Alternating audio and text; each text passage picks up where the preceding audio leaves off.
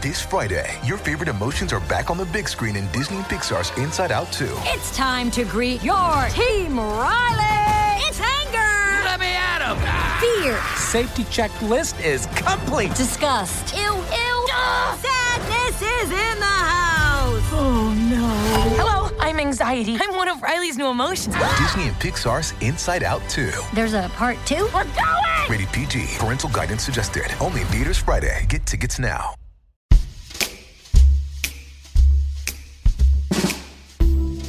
Welcome to a Twin Peaks podcast, a podcast about Twin Peaks. I'm Jeff Jensen, TV critic with Entertainment Weekly. And I am Darren Franich, senior writer for Entertainment Weekly. We are just days away from the premiere of the new Twin Peaks series, and we couldn't be more excited. Are you excited, Darren? Jeff, I am so excited. I have been driving around Los Angeles listening to the soundtrack of Twin Peaks Fire Walk with Me. True story. Randomly the other morning, I was driving to work feeling great, was listening to the song Questions in a World of Blue, and for no apparent reason, I started crying. So fair to say, I am in a Twin Peaks frame of mind right now. I'm very excited. How are you feeling? Where are you at right now? I'm pretty excited. I definitely have that Christmas morning kind of feeling. What's underneath the Christmas tree, like what's inside that wrapped present, I have no idea. This podcast, Darren, is actually about, it's about our reader mail. We've gotten a lot of pretty amazing emails from all of you, and we're grateful for the interest. We're grateful for the feedback. You guys have some amazing theories, some great questions, and we wanted to kind of spend just about 30 minutes kind of just talking about some of the stuff that we've gotten, some questions that we've gotten, some theories that we've gotten. And I just, Darren, what I'd like to do is just kind of pepper you with a bunch of them. If you're open to just being surprised and, just riffing a little bit on Twin Peaks. Jeff, pepper away. Here's an email from Matthew Gustafson, I believe. I'm sorry, Matthew, if I'm mangling your name. But he had a great question, which I really love, which is, could you tell me your top 3 reasons why the Just You and I scene from season 2 is obviously the best scene in the series? It's because James's singing voice is so angelic, which of course ties into the angel in Fire Walk with Me. It's because all I wanted to do when I was a teenager was to get together with my pals in the living room, gals and guys and whoever else, and just sing an extended dream pop song. And because it is so beautiful and romantic and melancholy, and right as you're kind of primed for that emotional tone, then Bob comes in and totally destroys your entire life. So those are 3 reasons. I could go on. Yeah, I think you kind of hit it. The roller coaster ride of tones in that scene, from that sort of swoony teen love to the irony of the whole thing, but culminating with this really sincere, potent, slightly meta encounter with evil with Bob.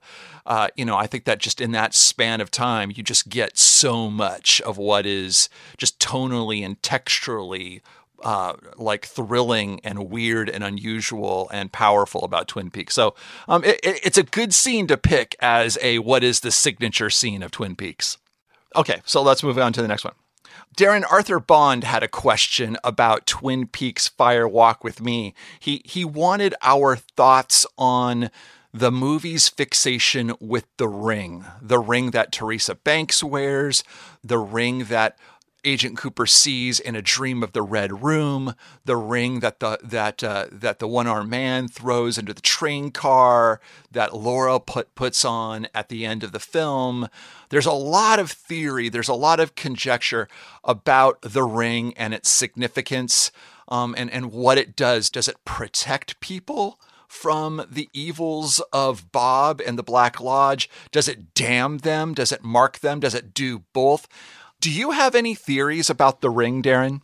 I do, Jeff, and it's an accurate theory. The ring was forged on the planet Oa by a race of guardians who gave a single ring to one person on every planet. Now, Jeff, the ring has some weaknesses doesn't work on yellow. You have to recharge it every 24 hours. No, Laura is not a Green Lantern, although, boy, that would be a fantastic film. I was really intrigued by...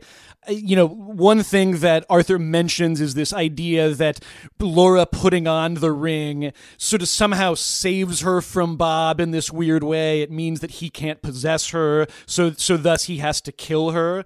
My only two theories on that I have to add are it does add this even deeper and more horrifying layer to Firewalk with Me, because during most of Twin Peaks, even though I have no clue what's really happening with the Black Lodge and the White Lodge and these entities, it seems clear to me that, like, there is a good side and a bad side. That, there are these entities who seem to be sort of aiding Dale Cooper and who seem to be sort of somehow sorrowful over these murders that keep happening. Whereas in Firewalk with Me, it feels more to me like, okay, well, obviously we can agree Bob is a bad entity. I think we can all agree on that, hopefully.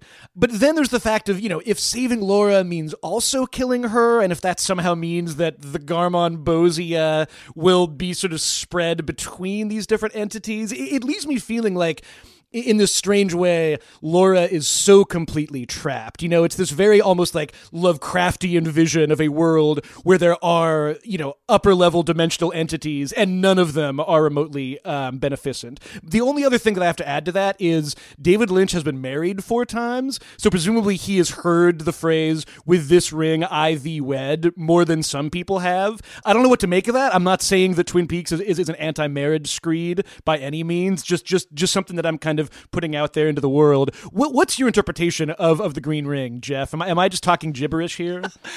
I like how, Twin Peaks Firewalk with Me is actually this elaborate allegory about David Lynch's attitudes about marriage. Yeah, the ring is a complicated symbol for me, and there seems to be clues in the text that both suggest that of the ring as a damning thing and a ring as a thing of salvation. And maybe clues that also suggest that it does both. I mean, the whole thing where Agent Cooper seems to be speaking to Laura Palmer through dreams by saying, "Don't take the ring, Laura, don't take the ring." But then at the end, it definitely seems to be this sort of salvation tool for Laura.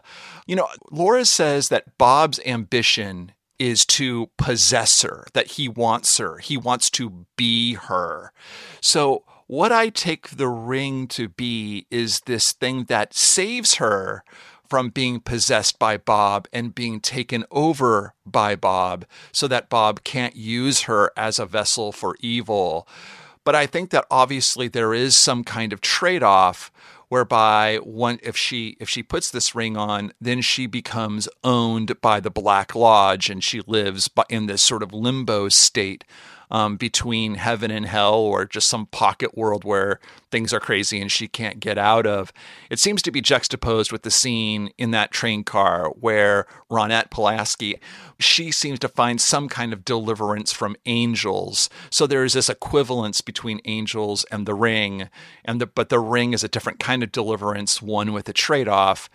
And that is that she shuts Bob out, but she gets owned by the Black Lodge. I can see where Agent Cooper might think that's a really bad idea. You can imagine that scene where he's communicating to her and saying, "Don't take the ring, Laura, don't take the ring," is Cooper in the future, if you will, at least from Laura's standpoint in time, trapped in the Black Lodge, trapped in limbo, and he can't get out. His freedom has been taken away from him.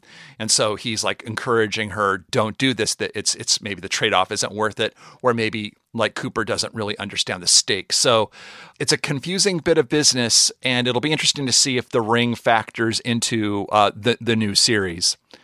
2 more emails for you, Darren, and then I know that you have some emails for me. Lenny Picker writes that he writes about season 1 and season 2 and the resolution of the Laura Palmer mystery. And he said, "I thought that there were fair clues that Leland was Laura's killer, especially Killer Bob's 'You may think I've gone insane, but I promise you I will kill again.' That for me," he says, was a clear fit for Leland, who acted crazy after the murder and was shown smothering Jacques. I picked this email because I kind of wanted to just hear from you. Do you think that the clues pertaining to the murder mystery of Laura Palmer played fair with the audience?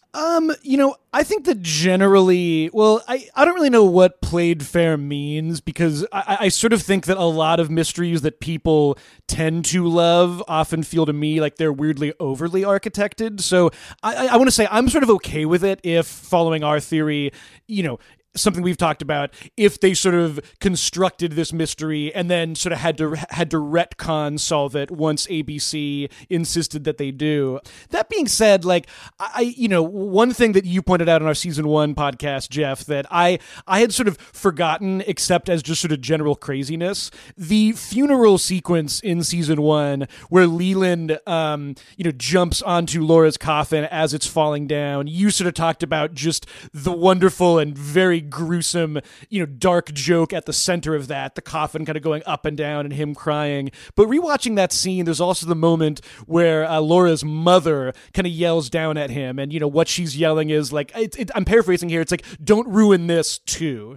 And the first time you watch that, you're just kind of like, oh, well, this is officially a Cuckoo Bananas family of wackos. And upon rewatch, I was kind of like, wow, that seems to connect so perfectly into what we see in Fire Walk with Me, and into this just incredible figure of the mother as someone who knows what's going on but can't quite voice it. So I do think it played fair. I mean, again, I guess to me the notion of the mystery as something that is fundamentally unsolvable is something that I really love. And frankly, this is why, like, I'm the one proponent of this theory, I think, which is I totally believe zombie Leland in the season 2 finale when he says he didn't kill anybody. Maybe he didn't. We should listen more to him. He has like scary white eyes. But yeah, I think they played fair. Yeah. But what do you think? I mean, I know that, like, and listeners already know this, we tend to default to a very, like, holistic, ambient, like, it doesn't matter if there is an answer to the mystery type of question. But what do you think about this? Do you think that as far as the Leland reveal, the show was always kind of playing fair with that? Yeah, I want to reiterate that I agree with you in that last sentiment. Like, ultimately, when I engage Twin Peaks, I don't necessarily engage it as a puzzle to solve. I don't think that's necessarily a bad thing. There are lots of TV stories out there that I do enjoy as sort of narrative puzzles to solve. But with Twin Peaks, I just like engaging the mystery and thinking about it thematically and metaphorically and what it all feels like and where that's pointing to in me and in the story. But I do think that the show ultimately plays fair. I think that it is pointing very clearly toward Leland. And I think that as it starts dialing up the supernatural aspects in season 2, it is laying the groundwork, although it's not necessarily very clear to see that there is some kind of demonic possession involved. Interesting, and perhaps our readers have already read it, but we'll link to it in this post. We recently interviewed Kyle MacLachlan for a piece that ran in the magazine about the 10 episodes of Twin Peaks that you kind of need to see in order to prepare for the new show. And he said something that was really interesting, which is that he wasn't sure that the Bob Leland duality, at least as it was expressed in the show, in the episodes that resolved the Laura Palmer murder, really represented clearly, at least, or if at all, the original intention of the filmmakers. And I asked him, if ABC hadn't pressured Lynch and Frost to wrap up the murder mystery, did he think that it would be possible that we would have gotten a different conclusion? Maybe even a conclusion that separates Leland from the emerging mythology, so that it is clearly Leland, or maybe even clearly just Bob, or at the very least, maybe the idea is developed a little bit better and more dynamically. And he says it's possible, but I thought that was interesting that he wasn't convinced that the solution that we got was the original intention, or at least the way that it was expressed. Yeah, I mean, to me, I do think that the coolest thing about this new season is we're going to kind of get to see, like, what do David Lynch and Mark Frost think about that? And, as we discussed in our Fire Walk with Me episode, I think it's very much on the table that Fire Walk with Me somewhat walks back, or at least complicates, the idea of possession and, what that means and how we kind of interpret that vis-a-vis who really killed Laura. So, again, to me, how great is this, Jeff? This show's almost 30 years old. We still don't really know who killed Laura Palmer, maybe. Finally, on my end, I want to share an email from Tom Martin, which I think is just really sweet. He writes, "As I have gotten older, I have found my fondness for Ed and Nadine as a couple to have grown considerably. Having been married 2.5 years, I can relate to Ed's love for Nadine in a way I couldn't before when viewing the show in my early 20s. Back then, I definitively believed that he should be with Norma and couldn't understand why he held such care and personal responsibility for Nadine, given her quote-unquote behavior."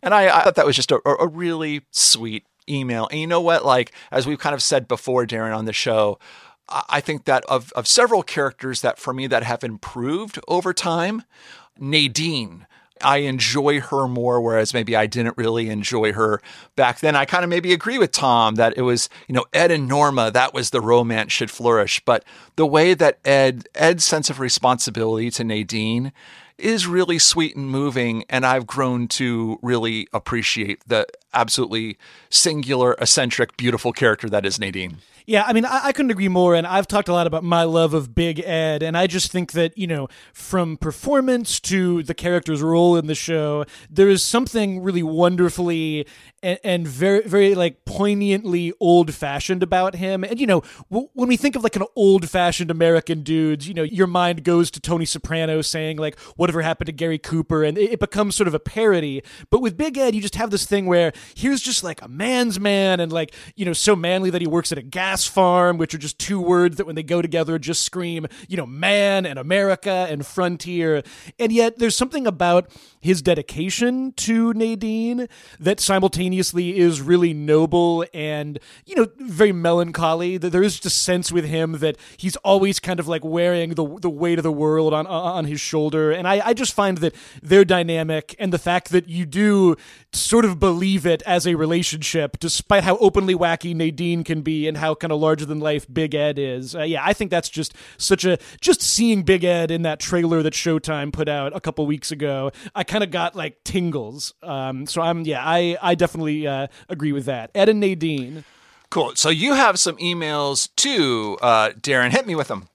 I do. Jeff, we got an email from Richard Gold, a very long email. Richard, a lot of great points. I'll just pull out the best ones. Richard says, "My biggest thought was, I was surprised you guys didn't discuss the music. I too adore Agent Cooper, but maybe my second favorite character in the series is Angelo Badalamenti's score."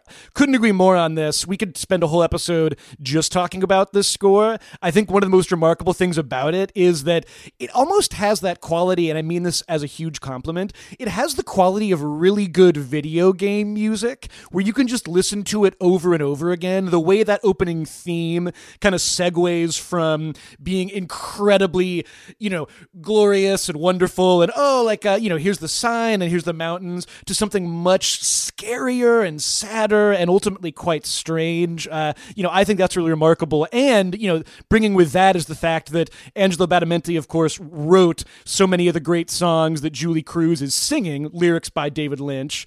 And, I think that's such a great running part of the series. I believe that Julie Cruz is going to appear in the new season, right, Jeff? Like, we've had some confirmation around that. My understanding is that Julie Cruz is in the new series. There's a number of new of musicians that will be appearing in the show, including Eddie Vedder and Trent Reznor, and several others as well. So Julie Cruz's new house band is going to be pretty rockin', I think, in Twin Peaks. Oh my God. Can you imagine Eddie Vedder doing Questions in a World of Blue? Questions in a World of Blue.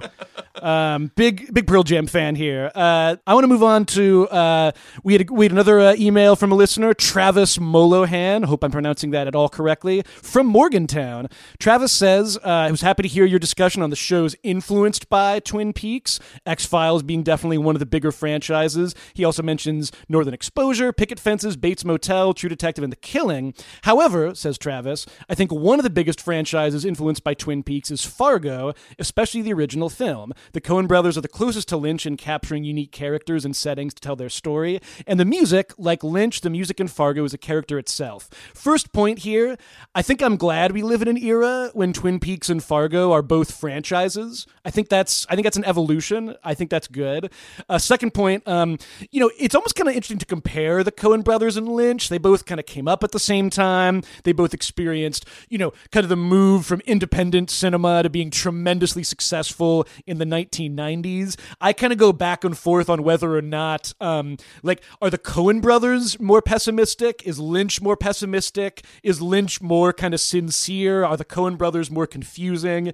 Its influence on the movie Fargo, I'm not so sure about, just because that feels to me more like, the Coen brothers operating at their own height. But to Travis's point, the Fargo TV show, which is, of course, show ran by Noah Hawley. Noah Hawley seems to be a big Twin Peaks fan. We mentioned, of course, Jeff, that in the finale of Legion, Noah Hawley's other show, there was a great reference, just kind of throwaway, to a character named Major Briggs, who we all know is the best character on Twin Peaks. But of course, just recently on the new season of Fargo, there was an incredible episode where Ray Wise appeared. And Ray Wise playing a character who seemed to me Lynchian in this sort of approachable, strange, maybe a godlike figure, maybe just a random person kind of way. So if there's any kind of like mutual back and forth exchange happening there, that's definitely all to the good. I do find it interesting that we live at this time. We've talked a lot about,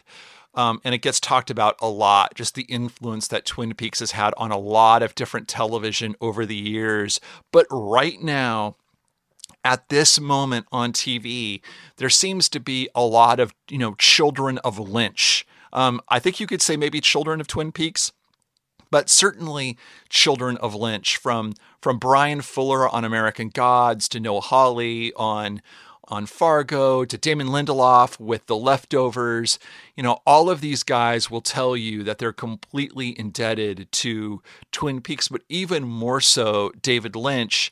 And the return of Twin Peaks reminds us that, yeah, Twin Peaks had a huge impact on TV, but David Lynch in general had a huge impact on storytellers who were working today, who were young and coming of age in the late 80s and early 90s. Blue Velvet, Twin Peaks, Wild at Heart, this sort of like this span of time from the late 80s into the early 90s when Lynch just entered into the zeitgeist with his very specific, unique storytelling voice.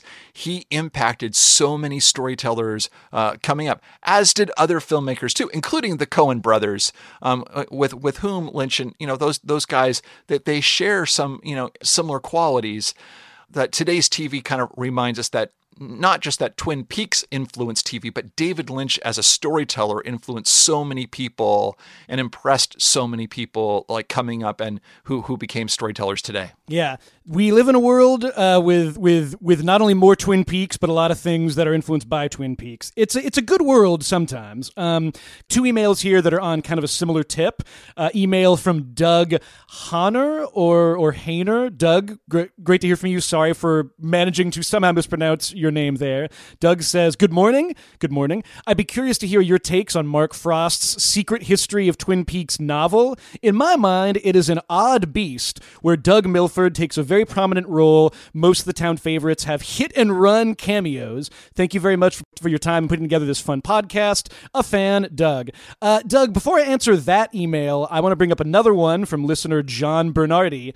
Writes John, as you are nearly the official word to many people, I'm not sure that's true, but nice of you to say, I'm hoping you're planning to talk about Mark Frost's involvement of Twin Peaks as well. Since he did pretty much all of the show running except for Lynch's episodes, I feel like you're accidentally perpetuating the myth that this is a Lynch vehicle first and foremost, rather than a group effort. John concludes, I'm just doing my part, honking for the other guy, and hoping the whole picture is looked at as often as possible. John and Doug, Doug. So glad you wrote these emails. Doug is actually about the 20th person who either on Twitter or via email has inquired about our knowledge of Mark Frost's book, The Secret History of Twin Peaks, which came out last year.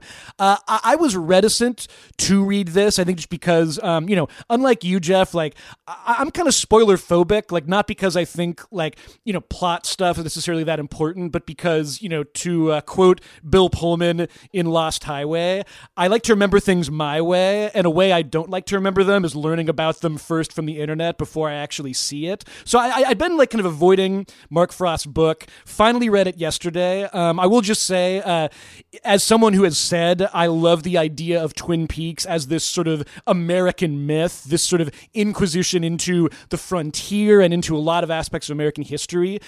This book is a feast of that. It makes me think that like that instinct in Twin Peaks really comes from Frost. This is a book that, it connects Twin Peaks to everyone from Meriwether Lewis and Jeremiah Johnson all the way up to Richard Nixon. It brings in Area 51. It brings in the Freemasons. Frost is clearly really, really interested in like the mystical tradition of California, stretching from, the belief systems of the Native American tribes all the way up to L. Ron Hubbard, who has a cameo in the book, being interviewed by Richard Nixon. It's written in a style that I would kind of compare to something like Alan Moore's The Black Dossier. It's not like a book novel. You're really kind of putting together all these pieces of archival information, some of them real, some of them clearly sort of more focused on Twin Peaks itself. It's interesting mainly as the sort of other side of the story from Fire Walk with Me. We sort of discussed last week that Fire Walk with Me is very much a David Lynch joint. I mean, he co-wrote it with another Twin Peaks writer, but it feels very much like it's his perspective on what Twin Peaks was.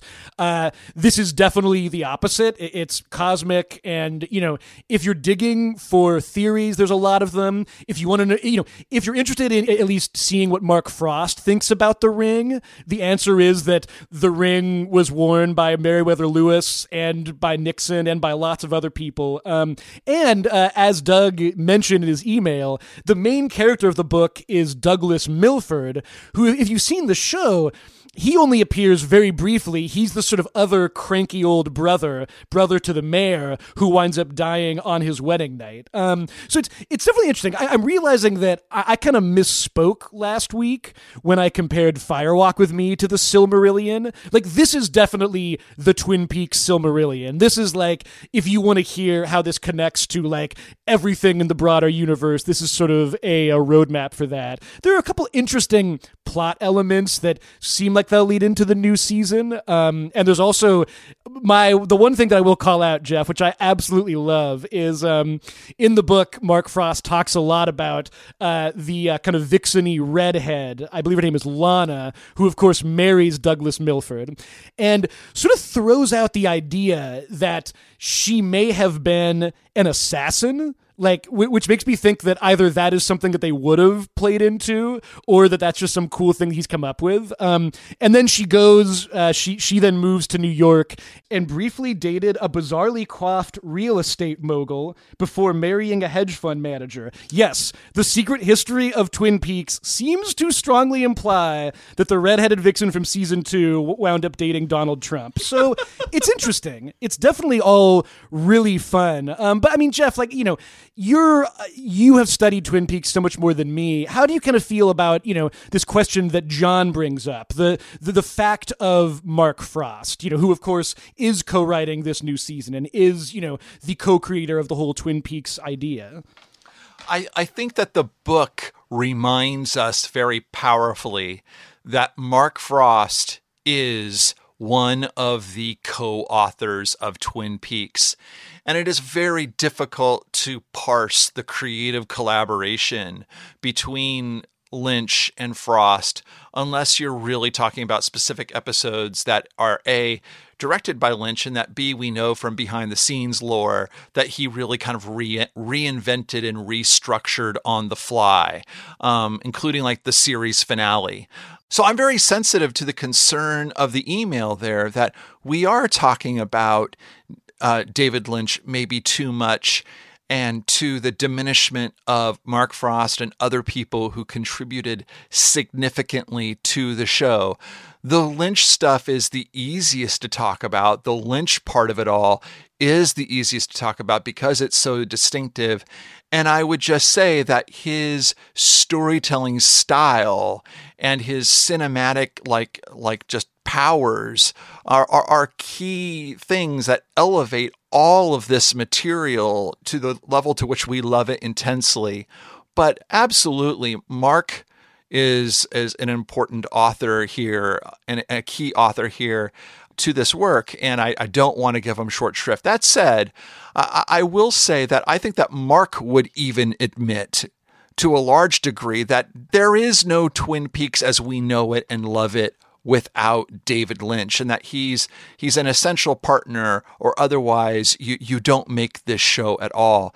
You know, the behind the scenes story of the new series is that, yes, it was Mark's idea to do the show again. And yes, he did have an idea for the story, but he went to Lynch and said, unless you have to do this and you have to direct everything. That was a very strong pitch that Mark had to David. You have to direct everything. So Mark Frost clearly understands the magic of David Lynch. I think that Mark is, by his own admission, a David Lynch fan. So I would just tell our listeners that when we geek out on Lynch, you are definitely listening to two people who love David Lynch. There's just no question. We don't pretend to understand David Lynch, but we certainly like what he makes.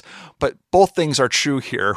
We could talk about Twin Peaks to the exclusion of Mark Frost, but we believe very much that he's like an author here of this work. One thing I would say about the book, I think it's really entertaining. I love it as an act of construction and just the way that Mark writes it. It is presented as there are multiple layers of authorship, ironically enough, in the book itself. It is presented as a dossier of materials that have been collected over a period of time by someone whose identity is revealed at the end of the book. And I'm going to spoil that for you. It's Major Briggs. So we come to understand that this book is a collection of stuff that Major Briggs has collected over the years that explains essentially the mythology of Twin Peaks. That said, it's also presented, this dossier has been annotated and analyzed by an FBI agent who works for Gordon Cole, and he or she is making notes throughout the text, trying to confirm it, corroborate it, challenge it, cross-correlate it with other things that is known about Twin Peaks. And this funny thing is that the FBI agent, for the longest time in the dossier, is only known by the initials TP. And we come to find out at the end of the book that TP does not stand for Twin Peaks, but it stands for a name, which is Tamara Preston. And I'm wondering if maybe, Darren, Tamara is a character that we might be meeting in the new Twin Peaks. So that might be the way in which this book directly ties into the new Twin Peaks. But as you said, yeah, there's lots of stuff in here, lots of background stuff about characters that you know and love that you may or may not like. So like one of the big news flashes is that the log lady was apparently maybe abducted by aliens once a long time ago. And Jeff, you know who she was abducted with, right? Did you get to that part of the book? Yes. She was abducted with Harry Dean Stanton from Fire Walk with Me. Right. Which seems to imply that they serve a somewhat similar purpose, or they're somehow tied. To be clear, let me just spoil this. Mark Frost doesn't really say what's happening. It could be it's basically a combination of aliens, but aliens who've been here the whole time. And also they might not necessarily be from space. They're from an interdimensional space. So it is one of these things where it answers the questions by saying the answer really is everything. And I mean that as somewhat of a compliment. But I mean, it is like, you sort of end the book with this sense of like, okay, like I get it. So, the answer to the mystery is it's alien space gods who've been here forever, who live under the world and above the world and in the sky. So it's a fun way to sort of not answer something by answering everything, if that makes any sense. No, that totally makes a lot of sense. Yes, our final email, Jeff and Darren. Hello, my name is Sam Witt. I'm a moderator of the Twin Peaks Reddit page and a massive Twin Peaks fan. I just listened to your podcast episode on season 1 and enjoyed the commentary. Since you encouraged listeners to email you, I have some season 2 thoughts to share. I'll try to be brief, but with Peaks, it can be hard, and we know that very well. Firstly, thanks for doing the podcast. To be frank, once The Return begins airing, you will have some serious competition from the numerous fan analysis podcasts that have been out there for a while, including the Twin Peaks podcast, Twin Peaks Unwrapped, Diane, and so many others. While I feel there is room for more, I would be lying if I said I haven't seen some negativity about your entry into the Peaks podcast realm due to you being part of EW. Nevertheless, welcome. Well, thank you. It's good to be welcomed into this. Let's just stop here real quick in Sam's email. I just want to give a huge shout out to all the other podcasts that are out there that have been talking about Twin Peaks for quite a while, that have been keeping Twin Peaks fandom alive, that have analyzed every mystery under the sun. Darren and I kind of know that there is maybe very little to talk about that hasn't already been talked about Twin Peaks, and that hasn't been talked about at greater depth and even better than we can. It's a field of that I really want to start digging into. Darren, I don't know how many Twin Peaks podcasts that you listen to. We both are keenly aware of how many there are out there, because it took a really long time to figure out a name for our podcast, because all of them have been taken. But, I think it's cool to participate that. I think that as we move forward in this podcast, I would love to kind of draw some attention to a lot of specific podcasts that are out there and celebrate the fandom and participate in it. So I can understand the grumbling. Oh, here's this major media brand getting into the fan field, and what are they doing? Whatever. I get that inclination of fandom. We don't want to be that big bad media brand that's taking over the fan game. But we love Twin Peaks. We love to talk about Twin Peaks. We hope to talk with all of you more about Twin Peaks. I think that's a big reason why we wanted to do a podcast devoted to fan mail. We like to do that more moving forward.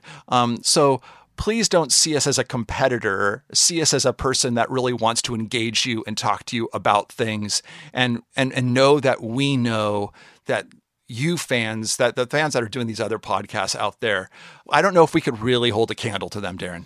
Yeah, I mean, I kind of look at our role, Jeff, as very similar to really what we are is we're kind of like the Chester Desmond and Sam Stanley of the Twin Peaks podcasting world. Like everybody else has been here for a lot longer. We come in, people don't really trust us. The locals aren't sure what to make of us. But Jeff, you have your own MO, and I guess in this metaphor, I'm like weirdo Kiefer Sutherland, who in the Missing Pieces has a really cool laboratory that actually looks uncannily like my office in terms of mess, not in terms of awesomeness. So I would just say, part of fandom, I think, is sort of all about being open. That's kind of, to me, the defining thing about fandom that I love is this sense of exploring things from a new perspective. Twin Peaks especially kind of lends itself to that. So I kind of feel like, to me, we're all going to be jumping into this new season, trying to figure it out, trying to solve it, wondering if there is any way to solve it. And I think that's beautiful. And I hope that everybody else at the Twin Peaks podcast, Twin Peaks Unwrapped, Diane, and the many other podcasts who took the good names before we came around are also going to be doing great work this season. Totally agree, Darren. Let me blow through the rest of his email. He brings up a really good point that really interfaces with a lot of critical conversation about Twin Peaks that has been taking place lately in the media, as a lot of different outlets, a lot of different critics and including us, have taken with the show and looking back on it. He writes, "Anyway, since you're talking season 2, I felt it was a good opportunity to offer what I feel is a rare opinion on the season overall, particularly the latter portion of the season, everything after the reveal about Laura Palmer. I find that most analysis out there focuses on the first 7 to 9 episodes of the season, and then the final episode or two, often sweeping the middle part under the rug, outright condemning it, or beating the proverbial dead horse with the same tired criticism everyone seems to have. My position of this part of Peaks is that it is the better part of the series, at least to me. The hottest of hot takes, Darren. Here we go." I love it. I love it. I love it too. "I clearly remember watching this section of the show and thinking, hell yeah, more. And then once I finished binging, I got online to begin researching this crazy show and film and found to my disappointment that this particular section of the show is frowned upon by fans and creators alike. I can go into serious depth about this part of the series and why I love it, but I'll spare you the wall of text. Thanks for the opportunity for me to express that there's at least one person out there who doesn't hate the post-reveal season 2. Keep it up. Thanks, Sam Witt." Sam, thank you for your email. And I wanted to share it at length because, he is right. In most assessments of the show, most write-ups of the show, including my own write-ups of the show, especially when you have very limited space to summarize Twin Peaks, it is very easy to just take a dismissive backhand to everything after the death of Leland Palmer up to the final episodes of Twin Peaks. I would say that my response to him is that I'm not going to apologize for my original experience of the show and even my own still complicated reaction to the back half of that season. I do think that you feel in the show, in the storytelling itself, a show trying to find what it's supposed to be doing. And I think it's lapsing to the most easiest aspects of David Lynch's or the Lynch Frost style, if you will, to emulate and mimic and drill down on the comedy, the absurd comedy, and the mythology. It does seem to be losing some magic. But what I will agree with you on, Sam, is that I do think that it embodies some values that are really important for a television show, that do make it interesting, even that if it might not be what I'm super interested in.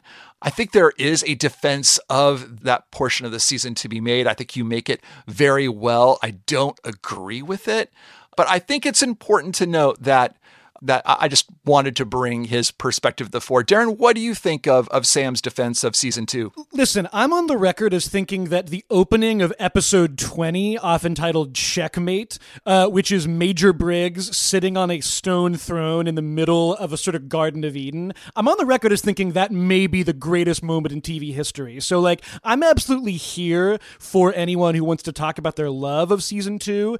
I mean, it is very hard for me to say that, I'm not sure that I could say that it's better necessarily. There are just long stretches that don't work. But I agree with you, Jeff, and we talked about this in our season 2 episode. There's a lot of stuff that's interesting. I'd cherish seeing a TV show openly trying to experiment with itself, and I think that happens a lot in that part of the season.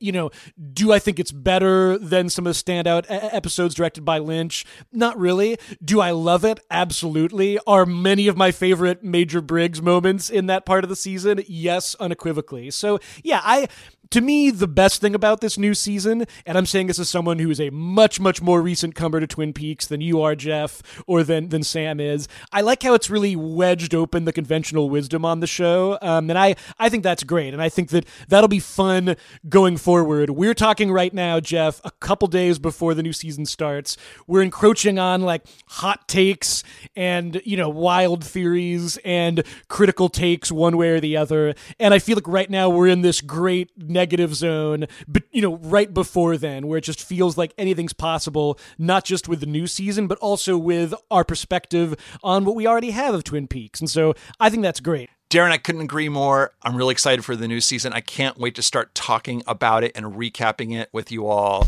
Oh, Jeff, you'll be recapping 18 episodes of Twin Peaks in the next few months. That's going to be fun and a total lack of sleep for you. Everybody out there, we love hearing from you. Hope to do this more throughout the season. Send us an email if you have a long, interesting Twin Peaks thought. Our email address is twinpeaks@ew.com. Or if you have a shorter thought or you want to just hit us with some threads, you can talk to us on Twitter. He's at EWDocJensen. I'm at Darren Franich, not a doctor. Looking forward to the new Twin Peaks. We'll be back on Monday with our first recap of the new season of Showtime's Twin Peaks revival.